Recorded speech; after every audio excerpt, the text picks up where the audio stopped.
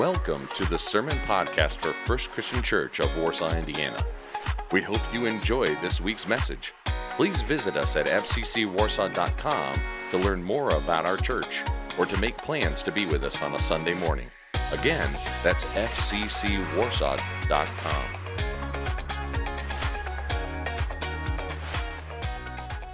How long do you leave your Christmas tree up? Some people dismantle their tree on Christmas Day, right after their presents are unwrapped and the guests are gone. My mother took the tree out the back door as the wrappings went out the back door. Just as soon as things were over, the guests were not even gone yet, but the tree had to go down. Other people leave their tree up for 2 or 3 days after Christmas. Some people still have their tree up. I spoke to someone recently who likes to leave her tree up, believe it or not, until March or April. She just enjoys it so much, doesn't want to take it down. And I say, well, why not? Why not? How many of you still have your tree up in your house the way you celebrated Christmas? I knew there would be a few. Did anyone take your tree down who has taken your tree down already, the way the guy in the video did? You might want to try that next year, Brad. Might be a good thing.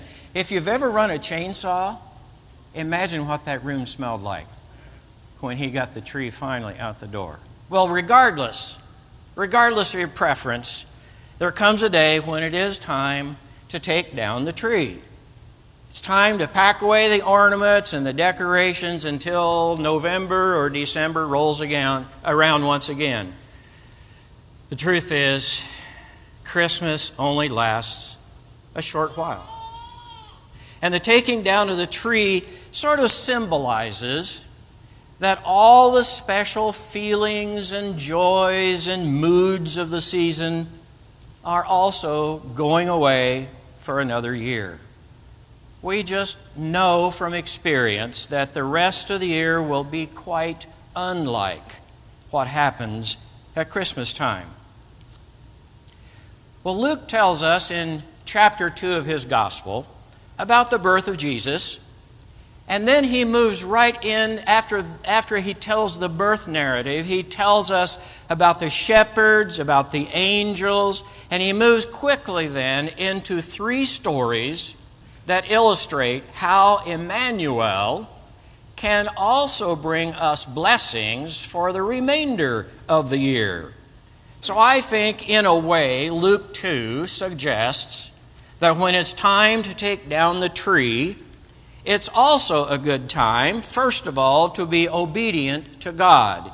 And we see that reflected in the first story that Luke tells, beginning in verse 21 of Luke chapter 2.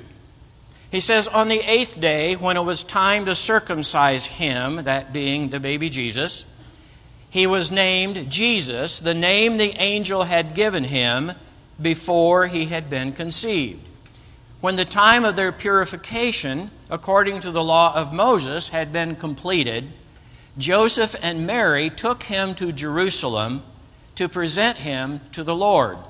As it is written in the law of the Lord, every firstborn male is to be consecrated to the Lord, and to offer a sacrifice in keeping with what is said in the law of the Lord, a pair of doves or 2 young pigeons. A verse you will not see on the screen, near the end of the chapter, says, when Joseph and Mary had done everything required by the law of the Lord, they returned to Galilee, to their own town of Nazareth.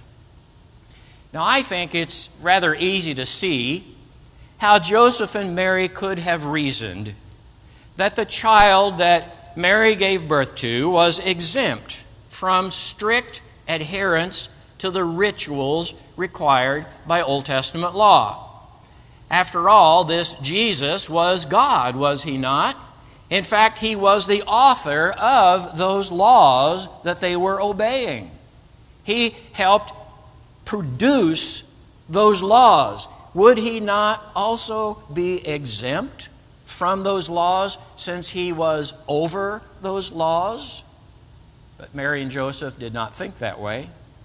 In fact, they seem to have been very conscientious about obeying God's commands pertaining to, in this passage especially, circumcision, naming, purification, and dedication or consecration, whichever word your translation uses. Joseph and Mary had been entrusted with the responsibility of parenting God's Son partly on the basis of how obedient to God they had been in the past. They were chosen for this special role because they were holy, because they had a history of being obedient to God. And that, it seems, was not about to change.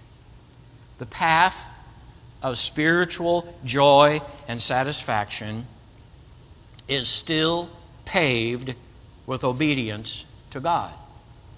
As we grow in Christ, as we live for Christ, it is not enough to bow in worship once a year at the manger. It's not even enough to worship once in a while if we're growing spiritually. What God hopes to see in us is obedience. Obedience every day, in every circumstance, living His will in the routine of daily life. Obedience is a lifelong love affair with God.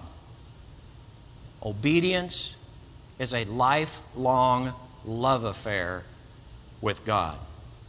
It's never complete. It's never a finished task that we can say, okay, now I don't need to obey God anymore because I've already done that. It's not like that. As you study, as you listen to God, you learn of new areas, new ways. God wants your obedience. That is the deepening of your walk with the Lord. As it turns out, we each one must decide many, many times in our lives to obey God in our daily walk. It's never a one and done thing. So as your obedience grows, so do you. The Christian life is never without joy and satisfaction for those who are truly obedient to God. And I am thankful for the witness, for the example that Joseph and Mary give us in that regard with their obedience to God. The second story that Luke tells us then after the birth narrative encourages us, I think, to be sensitive to the Holy Spirit. When it's time for the tree to come down, it's also time to be sensitive to the Holy Spirit. Beginning at verse 25. Now there was a man in Jerusalem called Simeon, who was a righteous and devout man. He was waiting for the consolation of Israel, and the Holy Spirit was upon him. It had been revealed to him by the Holy Spirit that he would not die before he had seen the Lord's Christ. Moved by the Spirit, he went into the temple courts. When the parents brought in the child Jesus to do for him what the custom of the law required, Simeon took him in his arms and praised God, saying, "Sovereign Lord, as you have promised, you now dismiss your servant in peace. For my eyes have seen your salvation, which you have prepared in the sight of all people, a light for revelation to the Gentiles and for glory to your people Israel." The child's father and mother marveled at what was said about him. Then Simeon blessed them and said to Mary, his mother, "This child is destined to cause the falling and rising of many in Israel, and to be a sign that will be spoken against, so that the thoughts of many hearts will be revealed, and a sword will pierce your own soul too. The old gentleman, Simeon, was a privileged man, not because of his years, not because of his position in society, and certainly not because of his wealth or business success. No, Simeon was privileged because of his righteous relationship with God. In Simeon's day, which was actually the Old Testament era, you see, it's still Old Testament era until Jesus dies, is raised again, and the church is established in Acts chapter 2. So Simeon lived in the last few days or years of the Old Testament era.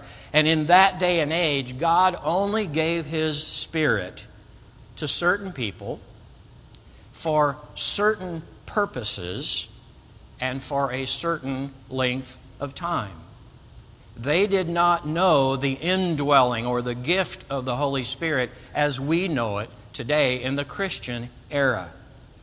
And so Simeon really stands out because he was the recipient of this very rare and special privilege, which was the Holy Spirit being upon him. Simeon was well aware of God's promises in the Old Testament, the promises that God had made through most, if not all, of the Old Testament prophets, that someday God would send His Messiah to be the shepherd and Savior of His people, Israel. Simeon must have studied those Old Testament texts. He must have thought that through carefully, time after time. He must have majored on this subject. And because of Simeon's perpetual interest in the Messiah's coming, God revealed to him that he would get to see the Messiah Savior before he left this world, before he left this life. What a wonderful, great, double privilege Simeon had. The Holy Spirit was upon him, and he got to see the Messiah. In fact, he even got to hold the Messiah in his arms. As it was with Simeon, we who have the Holy Spirit today are a uniquely privileged people.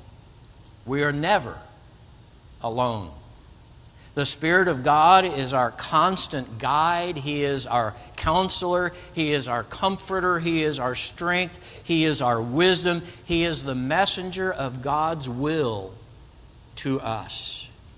He is always at our side, always ready to meet our needs, always ready to lead us toward God. Sadly, not all Christians are sensitive to God's Spirit. Some believers live a spiritually sterile, secular life, unaware of the resources and blessings the Spirit wants to bring into their lives. Would you accept the challenge to become more sensitive to the Holy Spirit in this new year? When your tree comes down and the thrills of Christmas begin to ebb, perhaps you would welcome the excitement of being led and molded by God's Spirit this new year. The third scenario that Luke reminds us of, informs us of, is contained in the next few verses, suggesting that when it's time to take down the tree, it's also a good time to be excited to tell about Christ. Verses 36 and following. There was also a prophetess, Anna, the daughter of Phanuel of the tribe of Asher. She was very old, and she had lived with her husband 7 years after her marriage, and then was a widow until she was 84.